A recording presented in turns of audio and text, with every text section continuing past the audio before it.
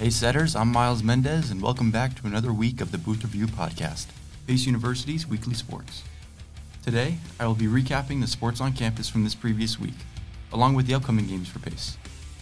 To begin, Pace women's basketball fell short to St. Rose by a score of 63-74 last Saturday.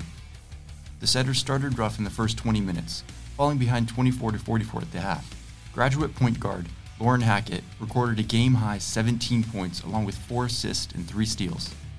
She was supported by teammates Tower Lord, who recorded 12 points, Katunima Monserrat, who had 11 points, and Ariana Stockinger with another 10 points. Men's basketball defeated St. Rose 80-60, improving their record to 18-9 on the season.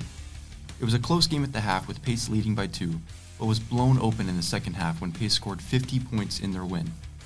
This victory was led by senior Brian Powell, who recorded 21 points on the night. 3-point goal for Brian Powell. The win was also helped by junior Lyron Bennett with 15 points and Brandon Powell with 13 points. The Setters would shoot 50% from the field on 60 shots, and their 80 total points would be their second most points scored in a game this season.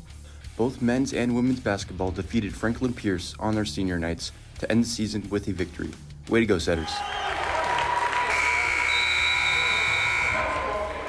Pace's swimming and diving teams finished 5th at the 2023 NE10 Championships.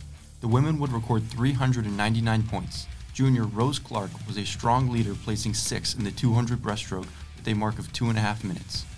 Freshman Sophia Pop followed in the same event, placing 12th with a 2:38 mark.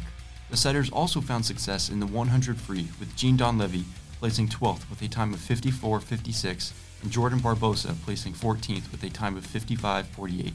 The men's side put up a total of 248 points. Junior Sean Rourke would have a great weekend, winning his second gold medal during the meet. This would come in a 3-meter with an incredible 467.55 to complete the diving sweep. Sean was also named the NE10's Diver of the Meet. Way to go, Sean.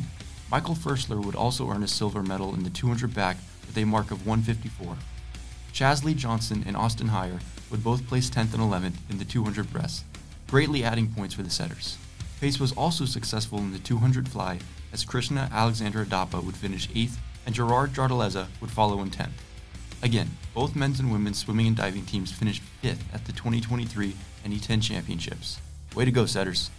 That's going to wrap up this week. Thanks for listening. I'm Miles Mendez, and this has been Booth Review, Pace University's Week in Sports.